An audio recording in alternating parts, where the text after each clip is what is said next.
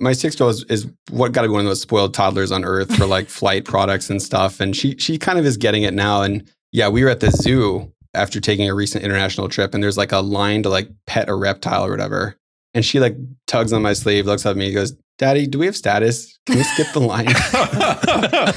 Like, oh wow, we should fly economy more often. Just global entry apply at the zoo. How global is global entry?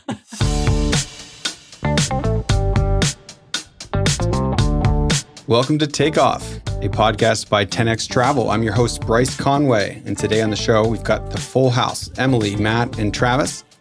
And we're planning to deep dive into our completely unplanned back-to-back European vacations booked for this past summer with Points and Miles. You know, we looked at our team calendar one day in the spring and we realized Matt was about to go on a trip to Europe. And that started what was pretty much like almost a 2.5 month period in which one of us was in Europe at all times, perfectly lined up, like without planning, just dates where someone's coming home and someone's leaving the very next day. Everyone going to Europe, having a good time, thanks to Points and Miles. So we think this is a great time to talk through this. We're gonna talk about each of our trips, how we did it, how we booked it. You know, we spent the first 6 episodes teaching you some of the basics of the Points and Miles hobby, and now we think you're ready for some examples of trips that are real world, things we just took ourselves. We're here to show you how this hobby really does work, and that Points and Miles have value, and lots of it, as you're going to see today. So let's get to it, starting with a quick, how are you doing? Great. Wishing I was back in Europe currently as we start to dive into all this. That's for sure. That's a good point. Everyone here is going to sound like nice and relaxed, like in the post-vacation, like glow of like, yeah, I feel nice and balanced. This is good. So this episode does really well. That means we all have to just go to Europe every like 2 weeks. Oh, that means cool episode 8 is being recorded in Europe. Yep. Done. You heard it from Bryce himself. I was low-key just slightly disappointed that mainly me, but on behalf of all of you too, didn't get a chance to record one of these in Europe with like some sick backdrop. You know, that makes it out into the socials and it's like, oh, that's not a Zoom background. I'm actually in Italy right now. Yeah, overlooking your villa pool. Yes, one of them. Yes. Yeah, I'm not so sure that I had the best backdrops. Underwater. Yeah, well, underwater, on the plane for sure. Let's get right to it. So starting out, where did everyone go this spring and summer? And when did you go? We'll start here with Matt on the first one. Starting in late April into about middle of May or so, early May, we went to the Netherlands and Belgium. I think we were there for about 12 days. Nice. And then like without a break, I went to Scotland. We passed each other over the North Atlantic, if I recall. Probably. Yep. Nice. Emily, how about you? I think maybe 2 days before Matt came home, I was heading to Lisbon. And I spent a few days in Lisbon and then a couple days tacked on in Paris at the end and then came home. I think it was like a 10-day trip. It was definitely And spoiler alert, you got to fly up front. Don't I remember you telling us that? Yeah, First I know. time. I feel like after we've recorded all these episodes where I talk about being an economy flyer, I really have to take back everything I've ever said. So Don't worry, it's really easy to just take that down from the internet. yeah, we'll No just problem. scrub out everything I say on all the previous episodes. Your next step is getting to shower on an airplane. Yeah. You and Matt. Yo. Hey now. And then I capped it off with a trip to Italy. I think I left the day that Emily got back. We stayed down in Puglia, which is like the heel of the boot the entire time. We were there for about a month. That was myself and my family of 5. So fun destinations for all. How did you decide on where you went? So as much traveling as we've done, I seem to be the only person my wife and I, in our like greater friend group that has never been to Switzerland or Amsterdam or the Netherlands. For whatever reason, almost everybody we know has been to both, or at least one of, and we've been to neither. So this year we're fixing that. So we did obviously Netherlands in the spring, and then we're doing Switzerland here in a couple months. So we're getting that exclusion from all of our friend groups out of the way. So now we can all talk like, oh yeah, well, when I was there, we did this. So it's peer pressure. What's your favorite? 100% peer pressure, yes. But also we've wanted to go for a while, and I'm not really sure why we haven't been since then or already, but yeah, we got it. I'm going to take some personal gain here because I've got 2 or 3 days in Amsterdam next year. Long enough, or should I go for longer? What time of year? April. End of April? No, early. It's between Australia, New Zealand, and Scandinavia. So It depends on when, and some of it's just going to be a toss-up based on weather. But if you're like in prime tulip season and stuff, it's like a 2 to 3 week window, which early to mid-April will be close, but you might catch it on the back end of your stay there. 2 or 3 days is good, but maybe 3 to 4 would be better. Are there a lot of bees during tulip season? No, No, or at least not that I noticed. Yeah. no. I mean, I don't know. I'm not allergic to them or anything. Is anyone Mhm. allergic to bees? No. No? Emily, think you so. look hesitant. Are you like scared of bees? Well, I'm not scared of bees, but isn't everyone just like baseline allergic to bees and then it goes up from there? I feel like it just doesn't feel good to get stung by a bee, regardless of whether you're allergic or not. I got stung by about 30 of them at one time when I was like 10 years old and just needed a little Oh. Benadryl and I was good. Oh man, my Just a first little? Yeah. my first bee sting was actually in my eye. So Ooh. yeah, that was rough. So I'm not a huge fan of bees.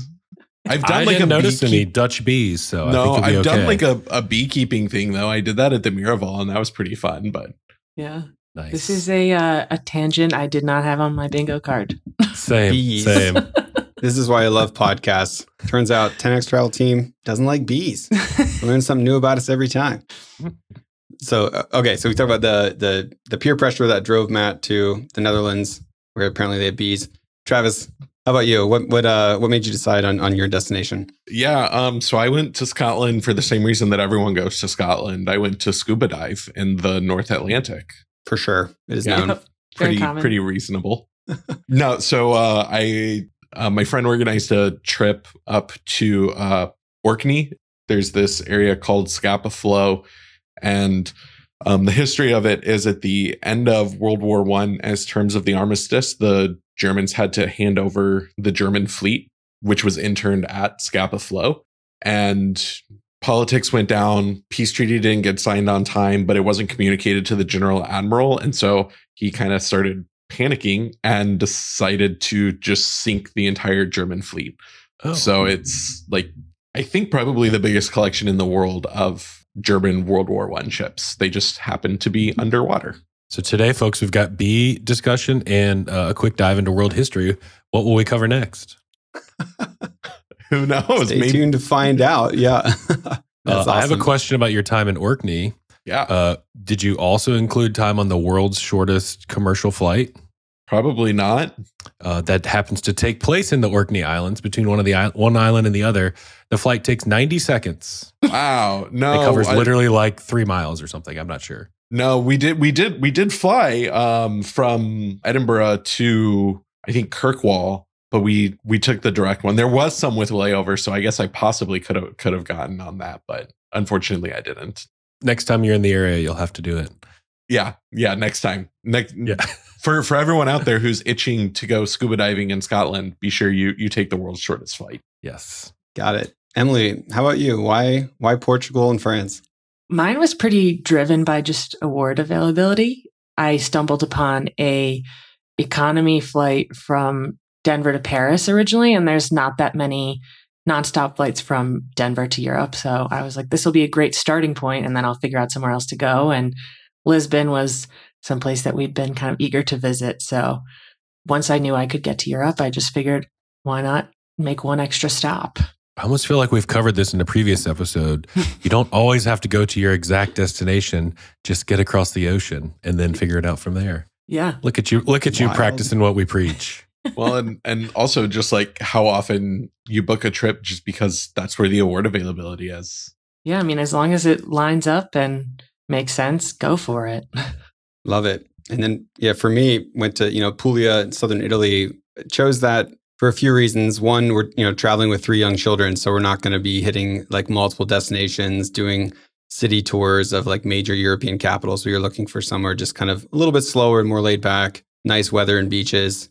Puglia just made a lot of sense. And then from there, our specific towns were mainly driven by Airbnb availability and, how beautiful each of the homes were. So We we loved you could drag the 3 of us along, and then it would be like traveling with 6 little kids.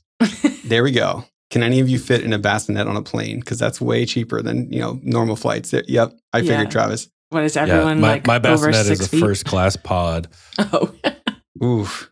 Put that on a t-shirt and sell it. Yeah. And send me one. What were you most looking forward to while planning your trip? I know everyone kind of goes about that process quite differently. I guess we'll start again with Matt and his desire to scratch the what was it, peer pressure itch. Yeah. What were you looking forward to in planning that? I guess other than telling your friends that you've been there.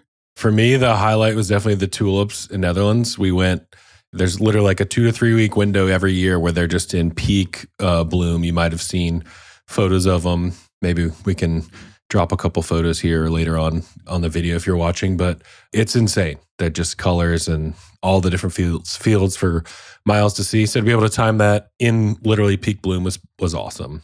And then obviously the waffles, obviously European Fanta, exponentially better than US Fanta or the rest of the world. Don't fight me. It's a fact. But also European food in general. So pretty much, yeah, all the highlights of what we were most looking forward to. For listeners out there, it's really important to know that Matt's lawn and garden is like the best in the Carolinas, like north and Nicest thing south. you've ever said to me, Travis. I'm North Does honored. that count and the south. Biltmore? That's a bold claim. Who cares about the Biltmore? Do you have tulips in your garden now? No, I haven't done too many. But I told Ash I'll finally do a nice spread of tulips next year. We'll add them to the mix. Nice. Travis, how about you? What were you looking forward to in planning? Mine's quick and easy. If it's not obvious, it was underwater shipwrecks. Yep. Not a lot. How long? Of those How long to go were you to. underwater? Like give the folks some understanding of like how long you dive for. These dives, I think the longest that I did was about an hour and a half, between an hour and a half and 2 hours. Oh, cold water makes you can't dive as long. No, because don't you do on some that are like 4 or 5 hours, like long dives? My longest so far is about 3.5 hours. Yeah, okay, that's what I thought. Yeah, no, it was. These weren't super deep. I think deepest was about 140, 150 feet. Average, right? Yep. Yeah, so little shorter time than when we're going deeper than that. Nice. Awesome. Emily, how about you? Yeah, my I guess what I was looking forward to most is hearing about the places that my family had already been. They'd been to Lisbon. My brother and his boyfriend went first, or maybe my parents went first, but horribly coordinated. We all were in Lisbon within like a month and a half of each other, just not at the same time. And so I was getting all these texts and pictures of places we should go. So that made the planning a lot easier, and it just made it like more exciting to look forward to because I knew I had some solid recommendations. Nice. For me, it was just the sick Airbnbs. I don't know what it is about Italy, but it seems like the best Airbnbs in the world are all in Italy, just everywhere, and they're relatively inexpensive, and a lot of them are newly remodeled. Every single one of them looks like it should be on the homepage of Airbnb.com. But we had a couple of great ones. I might actually link them in the show notes for anyone else who wants to stay there, but they were incredible. Wasn't there one that was like all like brick castle-y looking on the inside? Yeah, did it have a moat? No moats. Yeah, one was like a new build house that was like very modern, a lot of glass, like beautiful pool overlooking like the town and ocean. The other was like an old converted Trullo house, which is, I don't know how else to describe it. It's like a little cone-shaped stone house, like a little tiny castle that they then added on a bunch of other stuff too. But it's like just gorgeous, a lot of history there. And, you know, it was quite comfortable as well. But is that one of those towns where like Italy has been like, we'll sell you this house for like $1 if you fix it up and stuff? Yeah. Like the internet figured out that I went to Puglia, and then I started getting all those ads for like, hey, a bunch of retirees are buying houses in Puglia. And I'm like, ooh, that seems more appealing now. And that area had been like pretty economically depressed for quite some time. And apparently a lot of folks are coming in and remodeling Airbnbs or like retiring there and such. And it's a gorgeous area. And yeah, now I'm tempted. It's retire in like an Italian castle. It's interesting. Like, I think you're the first person I know who's actually been to like one of those towns where they were like trying to revitalize it through tourism by offering that for cheap. So it's cool to hear that it's like actually working. It is absolutely working. Yeah. Great spot to visit. Highly recommend. Let's move on to the important thing though. Let's talk about the flights. How did everyone get to your destination? What airline did you fly? How would you review it? And I cringe every time I read this, but both the soft and the hard product. If you could tell us about both. Yeah, let's start by clarifying for anyone who's already thinks we're like crazy to care about some of the stuff we do. Soft and hard product. So hard product is like your seat, like the physical amenities that you get on the plane. The soft product is like the food, the beverage, the amenity kit, the service is kind of where that break is. So if it's attached to the plane, it's hard product. If it's not attached to the plane, it's soft product. Thank you. Matt, you want to start us off? Might as well, yeah. So we flew United Polaris round trip, so both going and coming. Fantastic hard product. Polaris is highly regarded as not the best business class in the sky, but I'd say it's probably the best U.S. business class potentially, and then definitely up there in terms of some of the international carriers, but by far not the absolute best. So much so that I slept like the entire flight, which never happens for me. Literally, Wow. we had like an hour-long taxi on the way out. I think we might even had some weather delays or something, or a backup from a previous weather delay.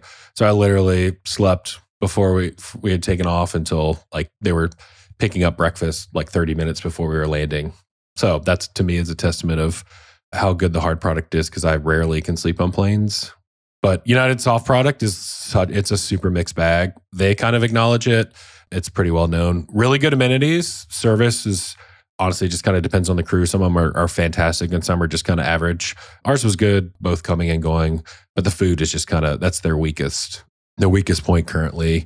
And their Achilles heel is their catering on United. And both ways was not great. Did you get one of the cooling gel pillows? We didn't. They didn't have them for some reason. Oh, they didn't? Because no, I was surprised. You asked for it, right? Yeah. Okay. Right when we boarded, I was like, "Hey, I'd like one of the cooling gel pillows," and she said they didn't have them. So, and then I didn't ask for it on the way back because we had a daytime flight, so I wasn't sleeping on that one, and it was fine. So, but yeah, I was surprised that they didn't have those because those are awesome. Yeah, I haven't actually used it, but for anyone out there, United on their Polaris internationally has some amenities that you have to ask for, and like the cooling gel pillow is one of them. They don't have one on board for everyone in business class, so like Matt said, ask when you're boarding. Is it like the Starbucks secret menu? Kind of, yeah. They don't. They might have it in the pamphlet they give you. I think they have it written, but it might also be just kind of one of the if you know type features. But they do the amenity kit and the little custom away suitcase things, which are kind of cool. We have used those not for toiletries and stuff, but just other stuff. Like now I keep it in my book bag for cords and cables and stuff, which is super nice. So I was pretty excited about that one. The color is the same color as our away luggage. So yep. Ashley has the navy blue away one. I have a gray one. So it perfectly matches hers, but not mine. Nice. Travis, how about you? So I broke mine up. I flew Air France there and British Airways back. My flight there, it was my first time flying Air France. Overall, it was acceptable. Seat was fine. I actually didn't sleep well, but it wasn't anything to the seat. I'm very hit or miss. I'll either sleep really well on a plane or not at all. The food in Air France, really good. I don't know if you know this, but the French know how to cook. I've heard. Yeah, it's like a very small thing that people overlook about France. Food was good. Only disappointment was my bags got left in Paris, despite a 8-hour layover. They had too much time. They didn't have any pressure. Yeah, so when I got to Scotland, I had just the bags that I had brought. So I was very glad to have gotten there early, since all of my dive equipment that I needed for my trip was in Paris. And also very thankful. This was literally the first trip that I had AirTags. My mother-in-law got me some for my birthday, so I was able to watch the bags as they moved. So they told me they'll be here the next day. So it was nice to wake up the next morning and see they were already in Scotland. Definitely a nice sigh of relief there. I'd call it average. I enjoyed it. I wouldn't hesitate to fly it again at all. For my return, I stepped it up just a little bit, flew British Airways first class because why not? Pinky's up. Pinky's up, Travis. Pinky's up. You were just trying to avoid paying for your business class seat, so you had to book the first class one, right? Well, so I had business class booked originally, but they did an aircraft swap. So originally it was on the A350-1000, which has British Airways' new seats, which are really nice in business class, swapped to a Boeing 777, which does not have the new seats. And the layout is a 242 in business class, which means there's 2 seats on the left, 4 seats in the middle, 2 seats on the right. But are those the ones where they're one's looking forward and one's looking back and they're right on top of each other? So you just like awkwardly look at your flying, not somebody that's flying next to you the entire time. Yes. Like if you have never flown business class, you'll still be like, this is amazing, but I'm way too spoiled now. And so when I saw the aircraft swap, there was a seat available in first class. So I just booked the seat in first class instead and canceled the business class one, which was a daytime flight. So that seat, business class seat, still would have been fine. You know, it's like 10 and a half hours, but it was nice to be in first class. The hard product itself, I really liked it. It's the older first class, but it's very spacious. Both the seat, very open, which I know can be a touchy thing. Like people are really into doors on their seats on airplanes, and it's cool. But I really like an open first class cabin. I don't know. You're on a plane for 10 hours. Like, why make yourself more claustrophobic than you already are? So it does a good job of balancing the privacy with not feeling too enclosed. The food, I actually thought British Airways' catering was exceptional out of London. Will say I didn't think that the Concorde room, their first class lounge, was really anything worthwhile. It was nice, but hot take. Yeah, hot take. People hype it up. It was fine. It was no big deal. The private security, like having your own area to go through security in the airport for first class, very nice. So you don't have to like wait in lines. But the Concorde room was, I mean, it's better than the business class lounge, but it's down there with Emirates' first class lounge for me. Down there. Okay. Down there. Yeah. We're gonna dive deeper into kind of our lounge experience a little bit later in the episode. But first, I do want to mention that it seems like this aircraft change might have been karma coming home for you after that ANA, swap to the room that we talked about in the previous episode. And ironically, too, I think you're flying backward, right? They asked, like, are you okay with flying backward? Yeah. This time it's like, no, I'm not okay with flying backward because I need a better product. So, and you're now even. You've paid your debt. Yeah. Well, and it turned out I had some Avios. I don't remember what our consensus on how to pronounce it is, but I think it's Avios, right? Avios. I had British Airways points, and there we go. I had originally booked it with American Airlines miles, and I find American Airlines miles to be a little bit more valuable. Additionally, I know we'll get into how we booked it later, but yeah, it was worthwhile. The food was really good. I really, really liked the catering. The service was incredibly nice. Like when I did the tea service, so in first class, they do a proper British tea service, which I had never done before. They're asking me like what I want. And I said, I don't know. I've never done a tea service. And so they were like, oh, well, we'll just bring you everything and like walk you through the whole spread. And the whole spread. It was awesome. I would 100% fly it again. Really enjoyed the experience. Side note, doing like afternoon high teas and stuff is like our little bougie splurge when we go places. It's super fun. It's This was my first time. I will definitely be doing more in the future. Nice. Emily, how about you? So pretty much until the day before we left, we were flying economy on Air France, but we ended up switching that to a business class flight on Lufthansa. And we flew Denver to Munich, had a 9-hour layover, and then flew to Lisbon on the back end. And so we had time to kind of like take the train in to Munich, walk around for a little bit. It was still exhausting, but it was at least nice to like kind of be awake in the middle of the day. But I have like no complaints, even though I'm sure I should have complaints about Lufthansa, but it was like my first ever business class flight. So I would say like the seats were actually really, really comfortable. They were not very private at all. It was like wide open, but I did not care at all. But yeah, the service was great. There was pretty much like always wine in my glass, even I think when I was asleep. So they were prepared. I got to fly Lufthansa business class for the first time during COVID. So they blocked, you can only have one seat out of the pair of two. So that was like, unless you were on a ticket together. Like if you were on a ticket together, you could pick the two of them. But otherwise, like, you had your one seat, no one next to you. Yeah. There was nice. one thing that I didn't realize, like having flown never flown flown business class is that there's a lot of like seat swapping that goes on. And maybe that's not normal, but people are always like, I want that seat. Can I switch with you? Or like something's not right about my seat. So they're going to move like 4 different people around so everyone's happy. And I just feel like that would never happen in economy because I feel like people are like more staunch about where they're sitting when they only can sit upright for 10 hours. I've seen it some. I'd say like maybe 1 out of every like 4 or 5 flights where it's kind of like that, like a few people swapping. But also if you say no, it's like not a big deal. Like people don't give you a hard time about it. I don't know. I got some serious judgment on a flight we had from New York to Seoul like 5 or 6 years ago where we was on Asiana and theirs is like 2 what are they? I guess the honeymoon suites, and then the row behind is like 2 separate or whatever. Well, the people behind us were, I don't know, they were a few years older than us, and they were on the 2 separate ones, and we had the honeymoon suites or whatever they call them. And they were like really mad that we weren't willing to switch with them for some reason, and were like kind of trying to guilt trip us into it. It was very awkward. And of course, then we're on like a 13 or 14 hour flight with them right behind us the whole time. So like every time you get up to go to the bathroom or they get up to go to the bathroom or whatever, it's this awkward eye contact. It's like, should have picked your seats when you booked your flights. We picked these on purpose first. Yeah. Lesson learned for I them. believe that podcast recently proposed a law change that would solve all of this a couple episodes ago.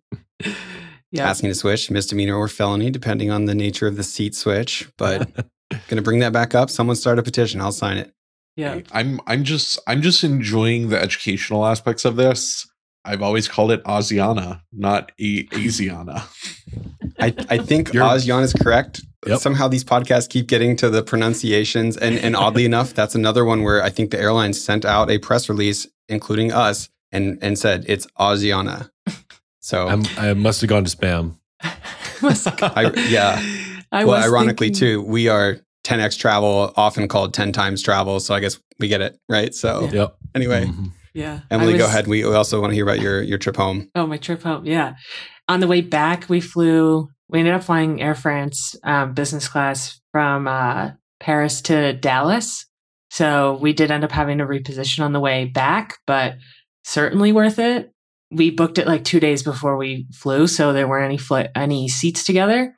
So we were just like one behind the other on the right-hand side of the plane. I was really hoping you were about to say, so we lobbied really hard and convinced some people to switch seats. Yeah.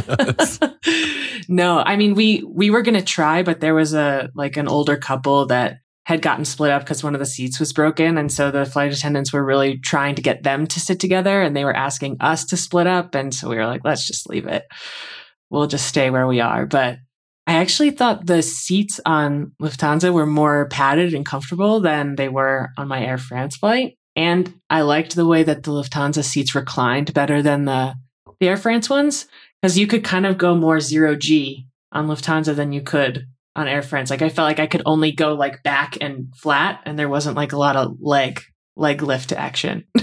First time on business class, and she's already analyzing the 0G capabilities of the seats. Yeah. I love it. Love it. I mean, the moment you start using terms like hard and soft product, you've already gone all the way to the end of the ridiculousness of evaluating a product. So we're already there. It's 100% Emily too. She's the one who writes our outlines for the podcast. So like she's done it. She's done it one trip, and she's already hard and soft product. She's fully committed. I'm so far in. Yep.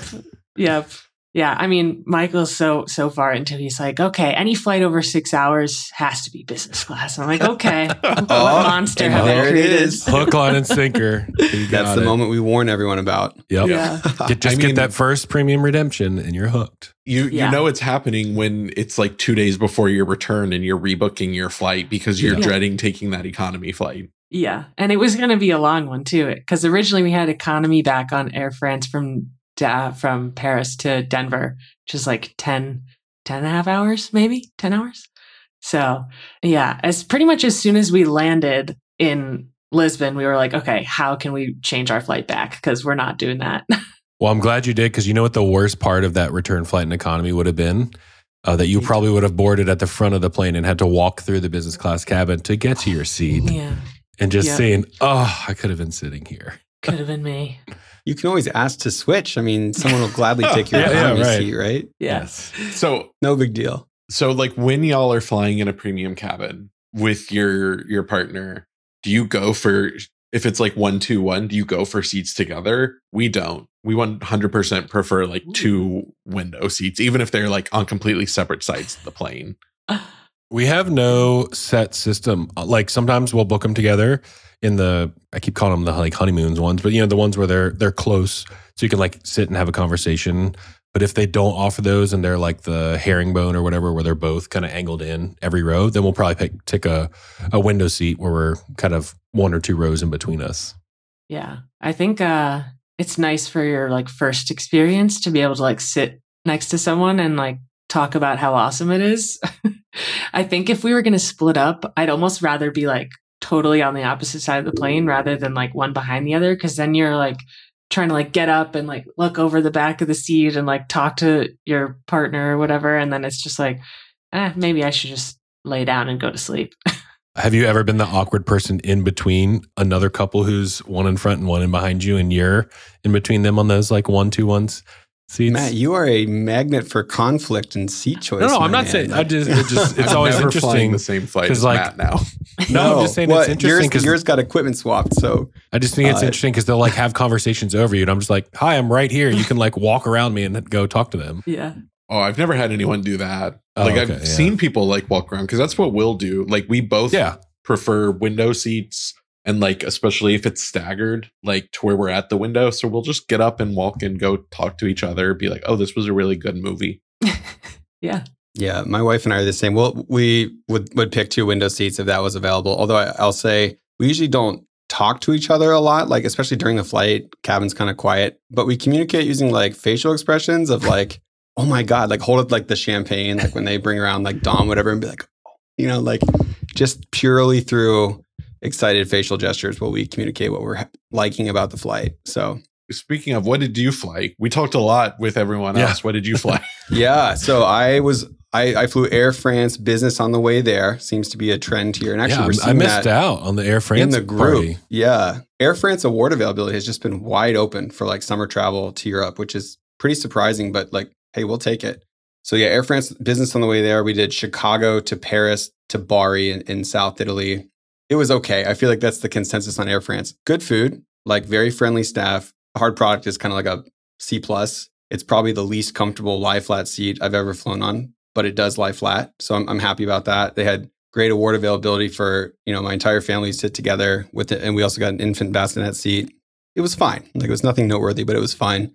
The way home, however, much more than fine. We had booked Emirates business class from Milan to JFK and for, 4 people plus 1 infant. And then like a week or so before it was time to fly home, I checked for first class availability, right? It's kind of like searching for Taylor Swift tickets on Ticketmaster like 2 weeks after they dropped, right? That's definitely not going to be there. But it was. And I saw there were 4 open seats.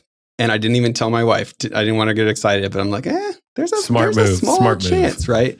But I did tell my 6-year-old daughter, who was absolutely thrilled. Every morning we'd wake up, she'd be like, "Daddy, can you check the flights? Like, can you see if the seats are still there?"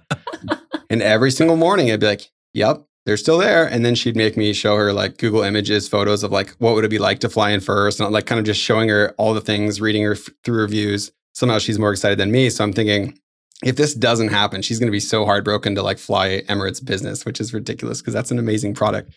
It was there. I get to the airport and I'm like, "Hey, I'm pretty sure there's 4 seats available in this flight. We have 4 people. Can we upgrade?"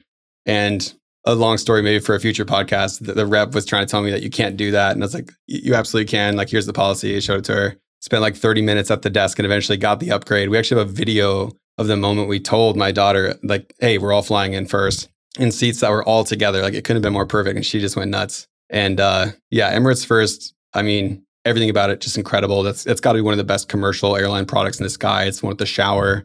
It was just amazing. The food is fantastic. The service was fantastic. There's a bar on the plane, which is actually super convenient when traveling with kids because they have like cookies and stuff. It's like another place to kind of go if your kids are kind of antsy. You can take them back to the bar. Stand up and kind of run around a little bit. Yeah. Take a coloring book, sit back there. My daughter ordered like a Shirley Temple and kind of like just burn off some energy. And it was incredible. Yeah. So we flew home in style. You can also flex because the bar is open to business and first class, but you can send the alcohol from first class. So like you can send like a bottle of Dom back there and just flex on everyone who's flying business. Oh, Yep. man. Sounds kind of fun, but then kind of mean. But yeah. I'm pretty impressed with your 6-year-old daughter's ability to keep it a secret from your wife. I know. Yeah. I told her the morning we were heading to the airport, I think this might happen. And she's always like, I don't know. We'll see. You'd be remiss here not to tell the story also about your 6-year-old a couple years ago about her story about status to line jump.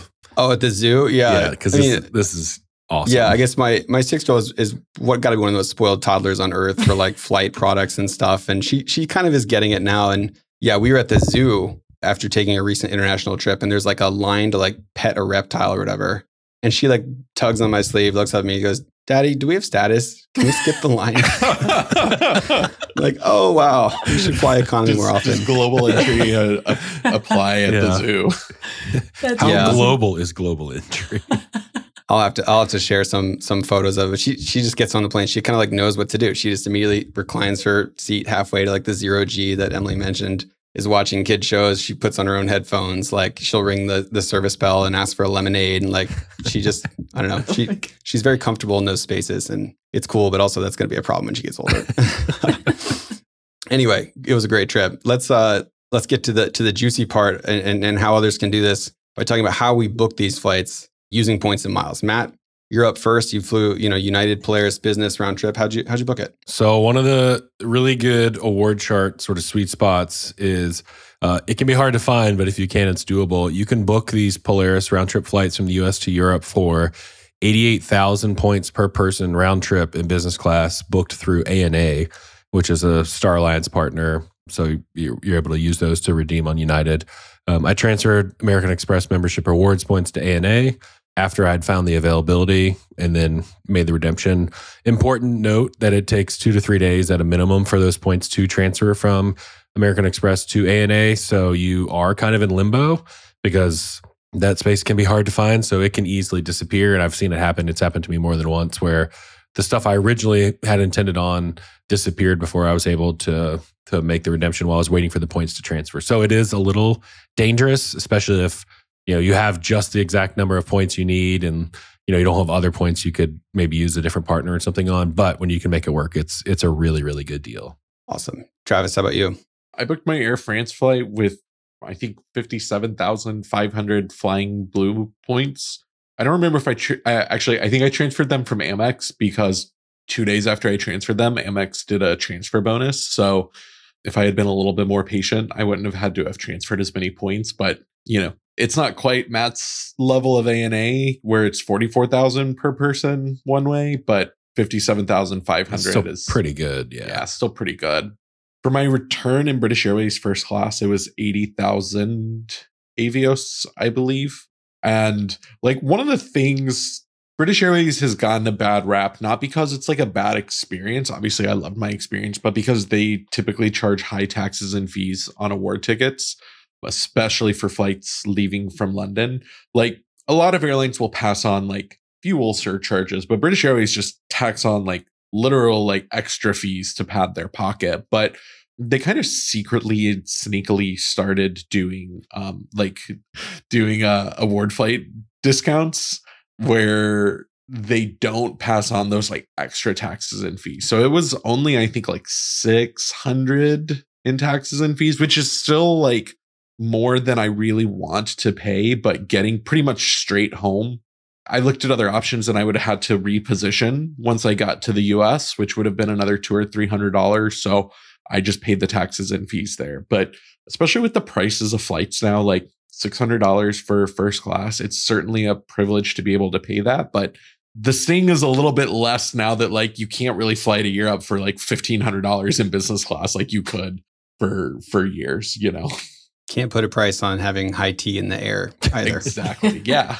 There's no shower in British Airways first class, though. Womp womp. You'll survive. Emily, how about you? I used 80,000 United miles per person to book our outbound flights, which is like definitely a little higher on the range of business class flights, but I had a bunch sitting in my United account and that's what I wanted to use them for. So I have no shame. And then on the way back, I think I transferred from Chase using Ultimate Rewards, there was a transfer bonus going on to Air France. So I used 56,000 Chase points per person on the way back to book those. And then we ended up in Dallas and we had to get back to Denver. So I used our Southwest Companion Pass, which made it much cheaper to reposition all the way back there. So, although there you would have had to reposition airports too, huh? Yeah. That was there was an Uber involved in my repositioning for sure. Was that a known step or? Yeah. Okay. Yeah, it was. There a are known plenty step. of people that probably would not know that there are 2 airports in the Dallas area. Yeah, we did know about it, but as soon as we called the Uber from DFW to go to Dallas Love, the Uber driver was like, "You guys went to the wrong airport, didn't you?" And we were like, "I think we might be some of those rare people who did this on purpose." I probably didn't believe you, but No. Sure. I've done that a number of times in New York, like land in JFK, transit over to LaGuardia, or the other way. Yep, Yeah. I do that regularly. I just try not to do it with Newark. It's pretty far from the other 2. Oh, yeah. Yeah. Yeah, I almost had So to do much that in so Chicago, that unplanned. So much so that I don't know if you guys saw, but like within the last few months, they have removed Newark from showing up. Like if you search New York City area airports, you used to be able to search and it would show Newark, LaGuardia, or JFK as options. Now it does not include Newark. It's just JFK and LaGuardia, or at least it's not supposed to. Yeah. Maybe that's just 1 or 2 of the airlines, but I'm pretty sure it was all of them. That's the I'm sure United's it's gonna not be upset. United. Yeah. Yeah. Yeah. United's like that friend that like lives way out in the suburbs, but like won't admit to it. And they're like, "Hey man, come over. Like, where do you Come live?" over. "I live kind of near town, hour and a half out of town, but kind of near town." That's what it feels like every time I'm out there. Anyway, for my own trip, the outbound flight on Air France, I think it was like about 97,000 Air France points per person, plus the infant ticket, which they charge 10% of the cash fare for that. So that was like $300. You can certainly find Air France for cheaper than that. It can go as low as like 57,500 one way for business class. This one was a bit more. We were flying on Memorial Day weekend, which didn't help. We needed 4 tickets together, which didn't help. Had a ton of points though, and that was kind of a no-brainer. And then on the way home, Emirates business from Milan to JFK was 72,500 Emirates miles per person. And then also the 10% cash fare infant ticket, which is a steal. In fact, booking it round trip is even a much better deal. It's only like an additional 20,000 miles round trip. But 72,500 for Emirates Biz one way over an ocean is fantastic. And then the upgrades at the airport were, I think it was 39,000 miles per person, which is also like, if you have that opportunity and you say no, I will cry. Like I will send anyone 39,000 miles who's standing in the airport to do that, because that's Wait, worth that was every not an single actual one. offer. That was not an actual offer. There'll be a legal disclaimer in the notes that says that was not an actual offer. But Okay, I might do it once. But yeah. It was incredible. I want to not to like distract from, Bryce joining the I've Gotten to Shower on a Plane Club, but just to kind of highlight how leveraging transfer partners can be beneficial here. So like Bryce and I both booked both of our flights with the award program of the airline. Like we used Flying Blue for Air France. I used Avios for British Airways, and he used Emirates miles for Emirates. But Emily used 80,000 miles to book Lufthansa. And I'm not using this to say Emily did a bad thing. Like, congrats on joining business class. But like, because Matt was able to find round trip availability on Star Alliance, that's the key with ANA, is it has to be round trip. Because he was able to find that for only 8,000 miles more, he was able to get his round trip flights. But neither of them, Emily didn't use Lufthansa's program to book it. Matt didn't use United's program. So this is an example of how you can leverage transfer partners or points that you already have in order to make it work, because Emily had a large stash of United miles already. So she's just being sure to burn those, which means her transferable points, her Amex, her Chase, Capital One, Bilt, Citi, I knew I was forgetting one there. Like she can save those and leverage those for another trip. Everyone did well. These are all great bookings. I think most importantly, like your friend at work redeemed 88,000 Amex points for like $400 cash back and thought they were doing great. So there's that. So yeah, all like great high value uses of points and miles here. So yeah, I mean, nice job, everyone. Even Bryce says, you compare his Air France to mine, but like I needed 1 ticket on a Tuesday. He needed 4 tickets on holiday Monday. Like right as people are getting out of school and starting to travel for the summer. So he might have paid a little bit more points, but sure saved him a lot of cash. Yeah, we'll actually talk about exactly how much these things would have cost here in a little bit on the show. Before we do that, though, can you tell us what cards did you open or use? Kind of how did you earn the points to book the flights that we just talked about? I didn't directly open any particular cards for this trip. I've got a decent stash from just opening cards in general for future use. But yeah, like I said, ANA transfers from membership rewards points.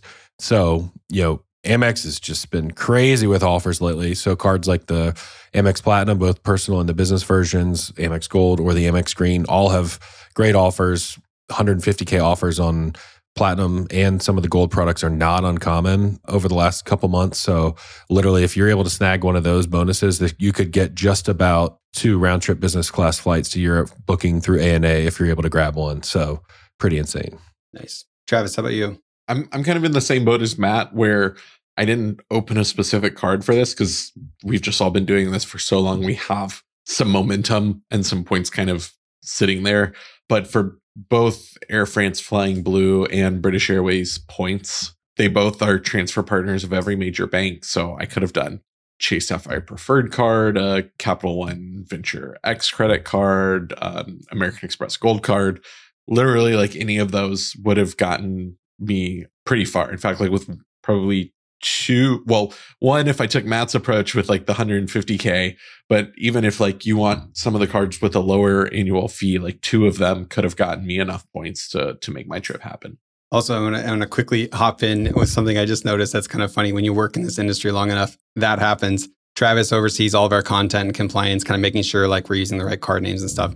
You notice that he mentions he opened a Chase Sapphire Preferred card and American Express Gold card. He's using like the proper card names, which is amazing. Everyone else is like, CSP and the Amex Gold. Yeah, I opened an Amex Platinum. Not the card name.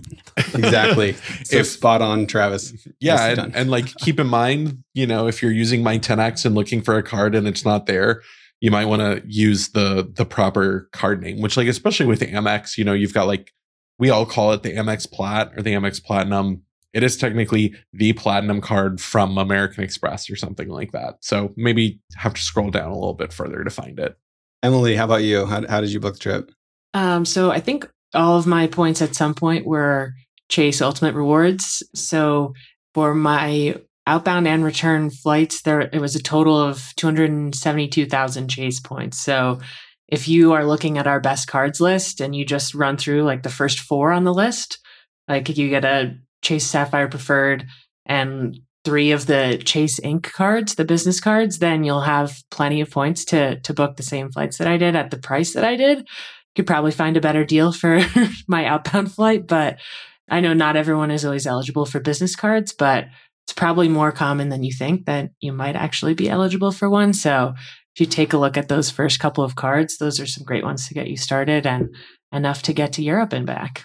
Yeah, and I want to quickly double click on that too. I think it helps when folks are looking at card offers and you see like, 80,000 Chase points, and that seems kind of like this arbitrary number, like, what is that actually worth? Well, Matt just did round trip business class to Europe for 88,000 points. So I would encourage everyone to kind of reframe, look at those as, hey, that's about a round trip flight to Europe, potentially in business class if you play your cards right. And when you use points as well as, we're hearing here on this podcast.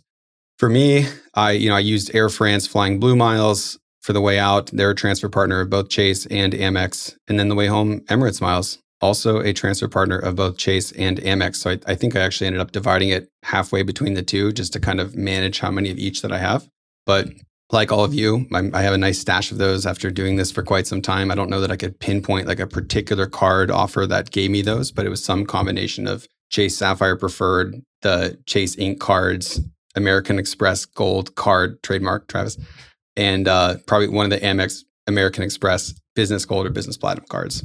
But you're in a good spot if you're just sitting on a bunch of those transferable miles because you have options to book things like you just heard about right now. So I already know the answer to this next question, but I want to hear your stories on it. Did you have to reposition on either end of your trip to make these beautiful redemptions happen? I definitely did. Being in North Carolina with options, nonstop options are limited. Although Air France did just announce a new Raleigh to Paris flight starting this fall. there are a handful of ones you can take nonstop from Charlotte on American, and Lufthansa actually has one. So there are options, but slim pickings basically. We had a position from Greensboro to Newark. Our flight across was Newark to London. And then after landing in London, we had a separate positioning flight from London to Amsterdam that I booked with Avios on British Airways. I was able to use United Travel Bank to pay for our positioning flight from Greensboro to Newark. It was also in United, but a separate itinerary. But yeah, so we did just book a cash ticket, but was able to use United Travel Bank to pay for those. What's United Travel Bank? I don't even know the best way to explain it, but it's like kind of like a United gift card, essentially. It's probably the best way to describe it. You can sort of pre-purchase, essentially like this equivalent of like a gift card, stash some funds there, and then redeem those for flights at a future date, essentially. If anybody else has a better description, please jump in. And that's a good way if you've got a card that like has a travel credit that you may not have used that you can use there. So like, like say it's close to the end of the year or the end of your annual fee, whatever the cycle is for that credit, and you haven't used it, you could go to United Travel Bank and just kind of purchase it. Like it's fixed denominations, but it's a good way to be able to cash it out to be sure that you're using that airline credit. And that doesn't expire anymore either, I believe. I think they do. I think Travel do they? Bank. Okay. I think it's like 3 or 5 years or something. Yeah. It's a long time. So yeah. like effectively, no, you're going to use it. Yeah. Yeah. Awesome. So we had a position basically twice on the outbound, but then we had a normal itinerary home from Brussels to Dulles to Greensboro. So we were good there. Awesome. Travis, we're all envious of this answer, but go ahead and say it. Nope. No repositioning. Travis lives in the best airport market, probably in the country, and we're all very envious of it. Yeah. That's Houston, Emily, in case you were wondering, if you haven't heard. It is Houston. Yes. Yeah. How about you, Emily? Yeah. I mean, we kind of touched on my out of the box repositioning on the way home, but taking an Uber from Dallas Fort Worth to Dallas Love Field and then flying back to Denver using a Southwest Companion Pass. I think that the Southwest Companion Pass is like such a perfect tool for repositioning. So I'm fine. Obviously, the Uber wasn't spectacular to throw in the middle there, but it was worth it to fly business class home. So no regrets. Definitely worth it. I feel like Companion Pass for like repositioning feels like a pitching wedge. It's like, hey man, I can't quite get to the green on this, but this is the perfect final step to get me where I need to go. I think that's the second golf metaphor. Yeah, the second Yeah. golf metaphor you used on the podcast for someone who, from what you've said, doesn't really play golf. Well, no, and Or when you I do, play I golf. often am not hitting the green. So that one's applicable to me. Okay. Golf is the perfect analogy for life, though. Boom. I'll leave my golf metaphors at 2 for the day. Do stop me if I start again. I learned if I that get off the fairway, if you will. I learned that Scotland is a golf destination because everyone was like, "Are you playing That's where golf?" it's invented. I'm like, I have heard yeah. that before, Travis. yeah. And I was like, "No, everyone knows it's a dive destination." Everybody. When we're doing our part to reframe Scotland tourism. I love it. I had to position on both sides of my trip. That's not uncommon. My home airport is Columbus, Ohio. So that first and last leg is really the hard part. Outbound, we repositioned to Chicago. And this is where I almost made a crucial mistake. We were flying out of O'Hare on Air France. I was kind of just apparently flying along and I booked, Columbus to Chicago Midway like months ago, right? And so when I'm going through and doing kind of my On Southwest. a couple weeks, on Southwest, sorry. And when I'm doing my like kind of usual audit, like a couple weeks before the trip, like just to make sure I don't have like a date missing, because I do that sometimes. I'm just like, oh wow, okay, hold on. Notice the switch, kind of search like what are the options to get like a family of 5 with like more luggage than anyone should ever have and car seats and stuff from Midway to O'Hare. Not good, right? So I was like, good thing I caught that. But karma was on my side. I ran a search for, okay, what's still available for Columbus to O'Hare, where we actually have to go. And there was United first class cash tickets for like $170 each, which is like cheaper than I paid for on Southwest. So I just paid cash. We flew, first class on that basically like 1 hour flight, and things worked out. So, Well, and an added benefit there is you get a bunch of checked bags included in that because you got a first class ticket. yeah, So free check bags, earn miles, Yep. right? So for a everyone, lot of wins all around. Yeah. So sometimes things just kind of work out in your favor. Yeah, And that was close. definitely sometimes when I'm doing like a dive trip, even like down to Mexico, and I'll just book it first class because it's cheaper for the first class ticket than for like all the bags that I need. So how far in advance did each of you book these trips? I know a lot of people are very concerned about like, oh, I have to be there right when the window opens to get like the best deals. That's not always the case. So how did it happen this time? Originally, I booked probably 6 to 7 months in advance, but then I was tinkering with our routing. And so I canceled it and rebooked it about 2 or 3 weeks before. It was a 6 to 7 month, which is like kind of a not ideal sort of time frame, but like still can find plenty of availability. But then it ultimately came, I don't want to say 2 to 3 weeks before is last minute, but it's definitely maybe pushing it in terms of proximity to the travel time. Yep. Travis? I booked my Air France flight 11 months out as soon as availability opened.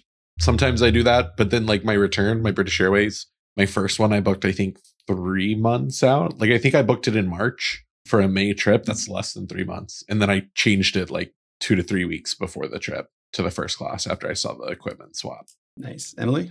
Mine was originally 11 months out. And then when I decided to switch from economy to business class, I booked our outbound flight the day before we left. And I booked our return flight 2 days before we came back. So good. Just so good. Yeah. I mean, I will never forget sitting at this like beautiful restaurant overlooking like the water, looking back at Lisbon, just upgrading my flight to a business class flight.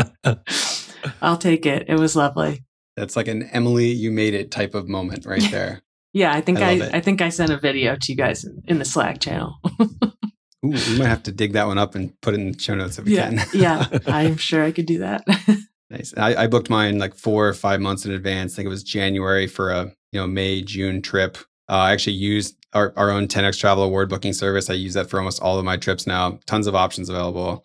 Did not make any changes in the week or two prior to the trip, and it worked out. And there were actually like multiple other good options. There was like Singapore Air Business Home that I could have taken and didn't. So I was surprised for kind of like peak Europe summer travel dates. I need 4+1 tickets. I need to fly premium cabin, and to have options like that was surprising. And using the service was quite easy. I'm a fan. 10xtravel.com/award booking. Well, and it's you mentioned those other options, and I think that's where some of that experience and expertise of our bookers comes in. A lot of people flying from Europe aren't thinking about flying Emirates, which is based in Dubai in the Middle East, or Singapore, which is based in Singapore. They do have those flights, and that's like knowledge that you get with more experience in points and miles, but it can be valuable to leverage. Yeah, and that reminds me, a quick aside story, like a realization that was given to me on the Emirates flight home. As I was talking to this guy, I was like, isn't it weird that Emirates flies from like JFK to like Milan and back? He looks at me and goes, no, this flight really should be called Upper East Side to Lake Como. I was like, oh, that's why. Yep. And when you talk to everyone there is from Manhattan, and they're all going to Lake Como, at least the ones sitting in premium cabin, which I guess kind of makes sense. So that's that. Let's talk about lounges. How were the lounges? Did you have access to a lounge? Which one was it? How was it? Tell us about that experience. I'm not sure if you guys have known, but I've heard this or not, but Greensboro is not exactly a hotbed for premium lounges. So I had 0 lounge experience there to start our trip. It's okay though. We made up for it in Polaris Lounge in Newark. We had like a 6-hour layover, give or take. So a little bit longer than, actually no, it was longer than that after I did our schedule change a couple weeks before.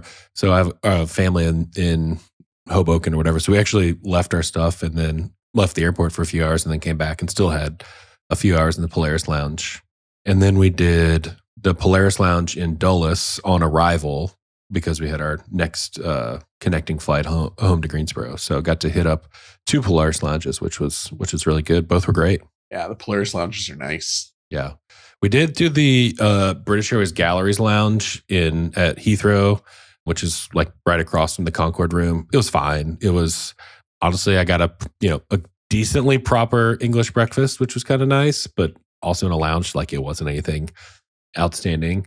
And then we didn't do any lounges in Brussels because we had crazy immigration lines. I think we were in line for like an hour and a half to leave. So we didn't quite walk on the plane, but we had like maybe 15 or 20 minutes. So awesome. Travis, how about you? On the way there, the only like good lounge in Houston is the Polaris Lounge, which is very like you can't just access it. There's no way to get it with like priority pass. Even a United Club membership doesn't get you there. So I basically had the options of the Air France Lounge or the Amex Centurion Lounge. The Amex Centurion Lounge at Houston is always crowded. There's no windows. And I've been there a lot. And I was like, I'll just go to the Air France one. It was fine. The AC was working. The AC went out at the airport like 3 days before, and it was like 100 degrees. So I was just glad that the air conditioning was working. I mean, I basically got to the airport like an hour before my flight. So I didn't spend more than maybe 20 minutes in the lounge. It was a place to sit that was a little bit quieter, had some drinks and stuff. So the Air France lounge in Paris, same thing. It was a little bit nicer. Their business class lounge, I enjoyed it. Nothing to write home about, but it had had shower suite. So I was able to take a shower, which is always nice after, if you don't have one on the plane after a long flight. On the way back, the British Airways lounge, the Concorde room, like I said, backing up, like getting to the airport, if you're flying first class, there is a special security area at Heathrow for first class that you can go through. So much faster to get through security. And when you pop out, you're right at the lounge. So that's nice, but I didn't think it was anything great. Like, it was definitely less crowded than a business class lounge. The seating was a little bit more comfortable. There's a little memorabilia from when they flew the Concorde, which was cool. Overall, I mean, I'd go again over the business class lounge, but I think what makes the Concorde room, like why people hype it up so much, is they have a very good alcohol selection. I'm not the biggest drinker in the world, especially I had a morning flight. So like, especially at like 7 a.m. So I didn't really take advantage of that. But if you do, and I think they were serving it, I mean, they've got some really nice selections, but I wasn't drinking that early. Awesome. Emily, how about you? I didn't really have a ton of time before our departing flight. So no lounge experiences there, but the Lufthansa business class lounge in Munich was actually pretty nice.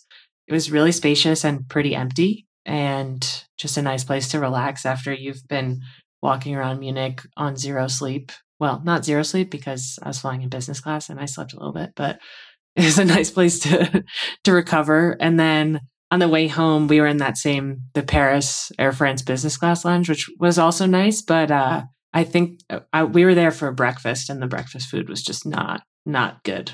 But that's okay. You win some, you lose some. I think you win if you're not in the terminal. Yeah. So, yeah.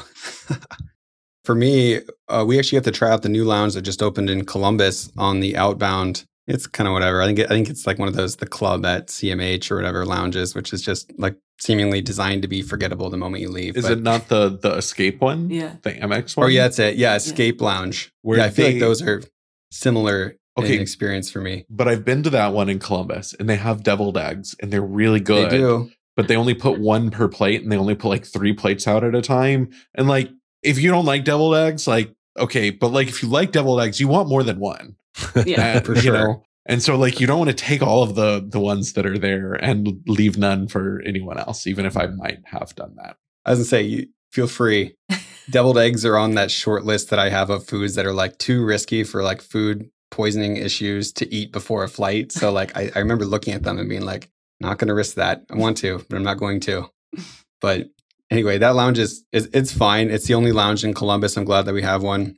I was like the only person in there, like with my family, which is kind of wild, even though it was like a very busy travel day. So hopefully they hang around there a little bit longer, but that was fine. But really the highlight lounge-wise for us was the new Delta Lounge at O'Hare, which on our Air France business ticket, Air France is remodeling their lounge, or at least they were at the time. So they, gave you access to that Delta Lounge. It's one of their like newly refurbed ones. It's like 30-foot ceilings, floor-to-ceiling windows, just massive lounge. It feels like it's its own terminal.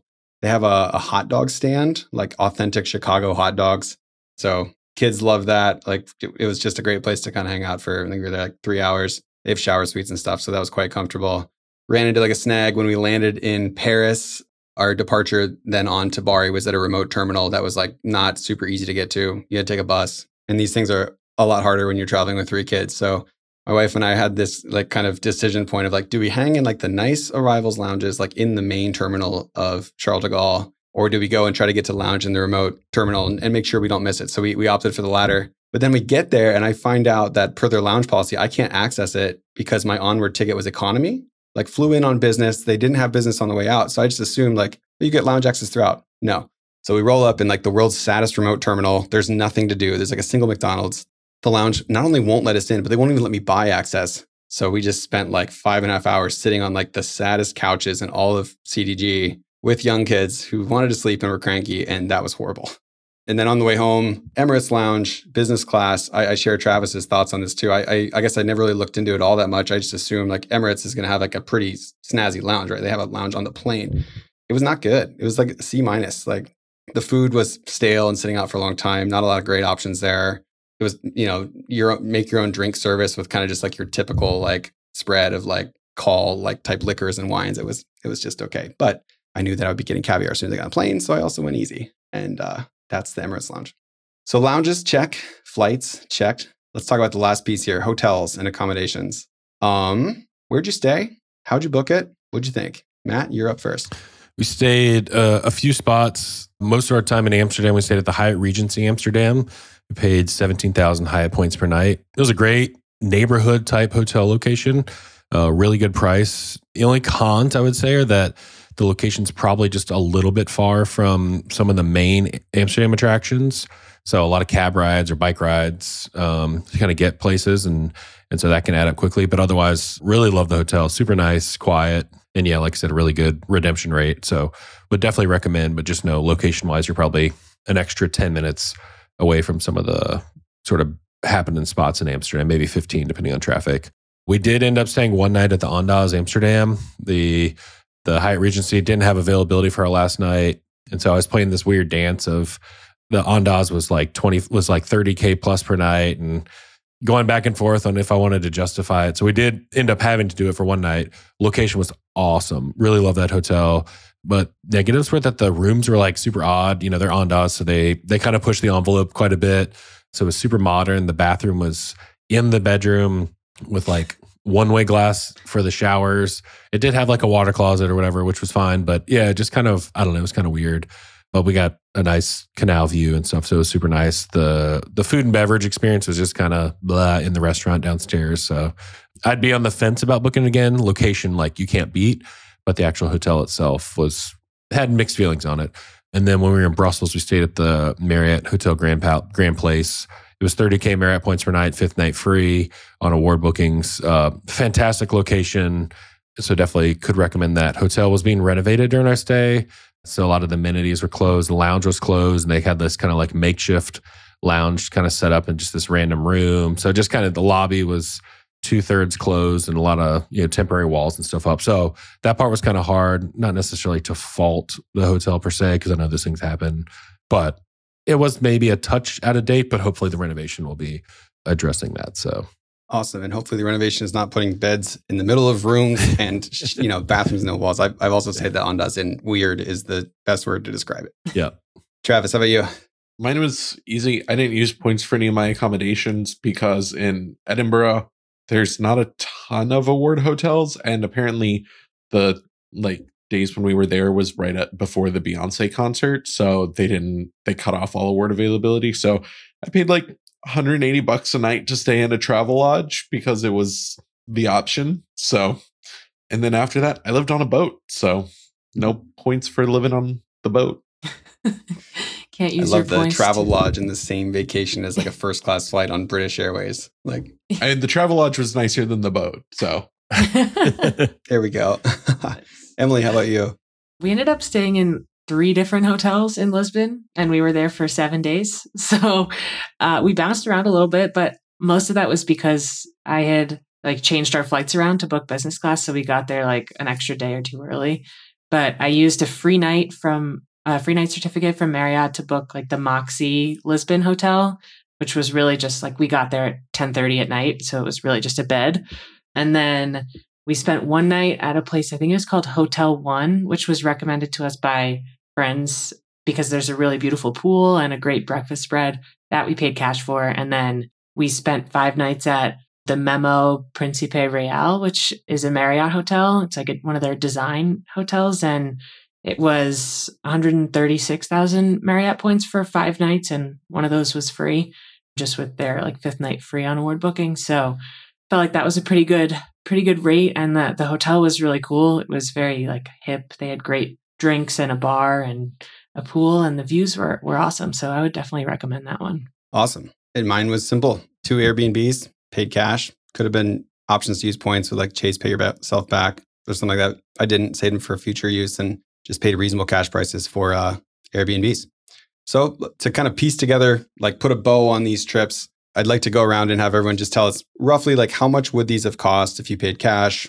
Was the savings in terms of points? Any kind of like things you wish you knew if you were doing this again, or general suggestions about your trip to share? Mine was hard because between the positioning flights and then I guess I technically had like a multi-city flight because we flew into one city and out home from another one. So it's complicated to get cash pricing for it. Google Flights has the multi-city trip listed at like $10,000. I think that's probably a little bit high. I think it would probably be more like $5,000 or $6,000 if you had to try and book it on a single itinerary. But still, what was that? 88,000 miles plus. It's probably 100 or 110,000 per person when you factor in the positioning flights. That's still really good redemption across the board. Sort of doesn't really matter which points you're using. That's really good. Hotels were kind of crazy. The Hyatt Regency I liked. It was like $3,800 was the cash price for 4 I think we were there 4 nights. $750 for the Andaz, about $1,800 for the Marriott in Brussels. So we really kind of came out well on the hotel side. Again, that Hyatt Regency was 17,000 points per night, or just under $1,000 per night. So that was insane. That's crazy. Yeah. So what do you know roughly? Like, what is that total across like the whole trip? It's again the pricing on it's skewed, but it's probably somewhere around $16,000-$17,000 based on like what Google Flights was saying for this prices. I think it's probably more like 10 to 12 would be like a number I would actually kind of peg it at. But still, yeah, really good use of points to not have to.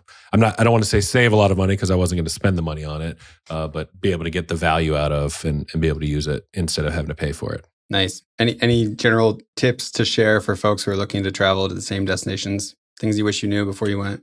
We actually had a hard time getting tickets to some of the museums in Amsterdam. I forget what the like national holiday was called, but we hit it right when that was happening, and they've scaled back their admittance to some of the like the Van Gogh Museum, the Rijksmuseum, and a couple other ones from COVID, and they haven't put the capacity back up. And so some of the tickets like just weren't available at all during our time in our stay. So that was a big disappointment. I mean, we've been to museums like all over the place and just never had to buy them in advance. Sometimes you might have to come back the next day, but like to miss for 5 days or whatever. So that was kind of disappointing. So I'd say if you're headed there in the not too distant future, buy your tickets online ahead of time. Yeah, I'll quickly throw in a +1 for the Van Gogh Museum. That's probably the best art museum I've ever been to for one simple reason. They organize all of Van Gogh's work chronologically. So you actually see like, these are the initial paintings, like pretty good painter, not bad. And then it's like, oh, by the way, between here and the next room, he went to France for 2 years and studied under these people. And then it's like, boom, like you just see this explosion of new talent. And then you see when he gets depressed and like things get real dark and it like incredible. So try to get tickets if you can, I guess. Just had to rub Thank it you, in Matt. for Matt. Yeah, we'll just do a whole episode where I talk to Matt about how cool it would have been. That'd be fun. Travis, how about you? Total cost, general thoughts on where you went. Any final thoughts on your trip? Yeah. So, I mean, obviously the diving wasn't with points. My flights probably would have been about $7,000, $2,500 for the Air France flight, $4,500 for the British Airways flight. So all in all, about $7,000, taxes and fees. I paid about $800 to fly business and first class. So that's a save. That's a value of my points, taking a cue from Matt here, which I like, of about $6,200. So pretty good. I think my highlight, I mean, other than diving World War I ships, which not everyone is necessarily qualified to do, but I really, really enjoyed Scotland as a whole, but Edinburgh is probably one of the favorite cities I've been to. But Orkney was like really incredible. Like I was not expecting it to be like, I was there for the diving, but our boat came into dock every night so we could go into the local towns. And there was actually, Orkney has like a long history with folk music, and there was a folk music festival going on while we were there. So we're in this small town that like 2,000 people live in full time, and we're going in, and the few pubs are just packed with people, but they're all playing like live music, like just ad hoc, like they're not scheduled to be there. It's just these musicians who are here for this festival who like just bust out into like a circle, like playing their instruments. Was just really incredible. I would love to go back, even not to dive, just to spend some more time in Orkney. And maybe take the world's shortest commercial flight. Yes. Awesome. Emily, how about you? So I think between the hotel that I stayed at, the only one that I used points for really was around $1,800 for all 5 nights. And then, like Matt was saying, like I think because I had a multi-city flight, Google Flights is kind of overestimating probably the price of them. But between the 2 flights, it was like close to $10,000. I'm not sure that that's really accurate, but I'll take the value of a total of $12,000 for that trip. Sure, why not? I mean, realistically, I think probably shave like $3,000 off of that. But if Google wants to tell me that it was more expensive and I got to do it for mostly free, I'm fine with that. Any thoughts on the destination, things that you wish you would have done differently? I mean, I didn't love having to move hotels like 3 times. But I mean, it was still awesome. I wouldn't really like harp on that too much, but I think that's kind of a sacrifice you sometimes have to make when you travel on points. It's not always like the most convenient thing possible, but it didn't really interrupt with our trip too much. And we still got to do a lot of exploring and walking. Make sure you bring good walking shoes for Lisbon. That's what I would recommend. It's very hilly and we easily were walking like over 20,000 steps a day. So that would be my takeaway. Nice. And yeah, and for me, the total of like all the flights by my math was somewhere around like $31,000. Like all of you said, the math gets a little bit gray with like, well, you know, you wouldn't have booked a one-way trip like this and all that. So, but that's what it would have cost to recreate the exact same thing. And of course, keep in mind 4 travelers plus an infant. So that kind of adds up the cost real quick. And then just thoughts on Italy, like you have to go. Please go to rural Italy at some point. You know, everyone goes on your first trip, you do like Rome and Florence and the Amalfi Coast and, you know, Positano and kind of those big ones and definitely do that first. But, you know, I can't say enough about how amazing it is to get out of the urban centers in Italy, just kind of get into like the smaller towns, fewer tourists around. Everything is really cheap. Food is incredible. Just fantastic. In particular, the town of Otranto and south was just incredible. So big fan.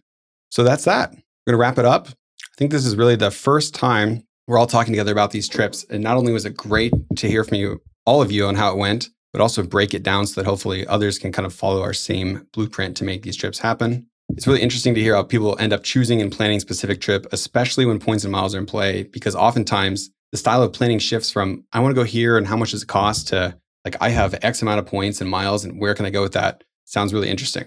And then when you layer on the flexibility of being willing to reposition, either on the departure or arrival, as most of us did, it really opens up your options. So you heard us talk about some sacrifices we made when booking our trips. You know, we don't want to make it sound like points and miles. It makes everything perfect, but when you can get thousands of dollars of value out of them in some nearly free travel, it certainly makes the small sacrifices barely even noticeable, especially when you're booking like prime summer travel to Europe, right? Hard thing to do. We hope these trip recaps have given you some inspiration for your next European journey with points and miles. We're here to remind you that just by listening to the previous episodes of our podcast, you will have the knowledge to start to figure out this for yourself, start to put together trips just like we talked about for you and your family. If you still need more support, you can reference our free course, which includes all the content we talked through today and more. You can also check out our Facebook group, 10X Travel Insiders, which has just recently crossed 250,000 members, just like you, who can help you brainstorm that next redemption you're hoping to make. Our website, 10xtravel.com, is always a great resource where we're constantly publishing new points and miles content. And lastly, if you're completely stuck and can't figure out your next move, we have an award booking service staffed with points and miles experts ready to help you find the best redemption available. On behalf of the entire 10X Travel team, thanks for listening. We'll see you again next time.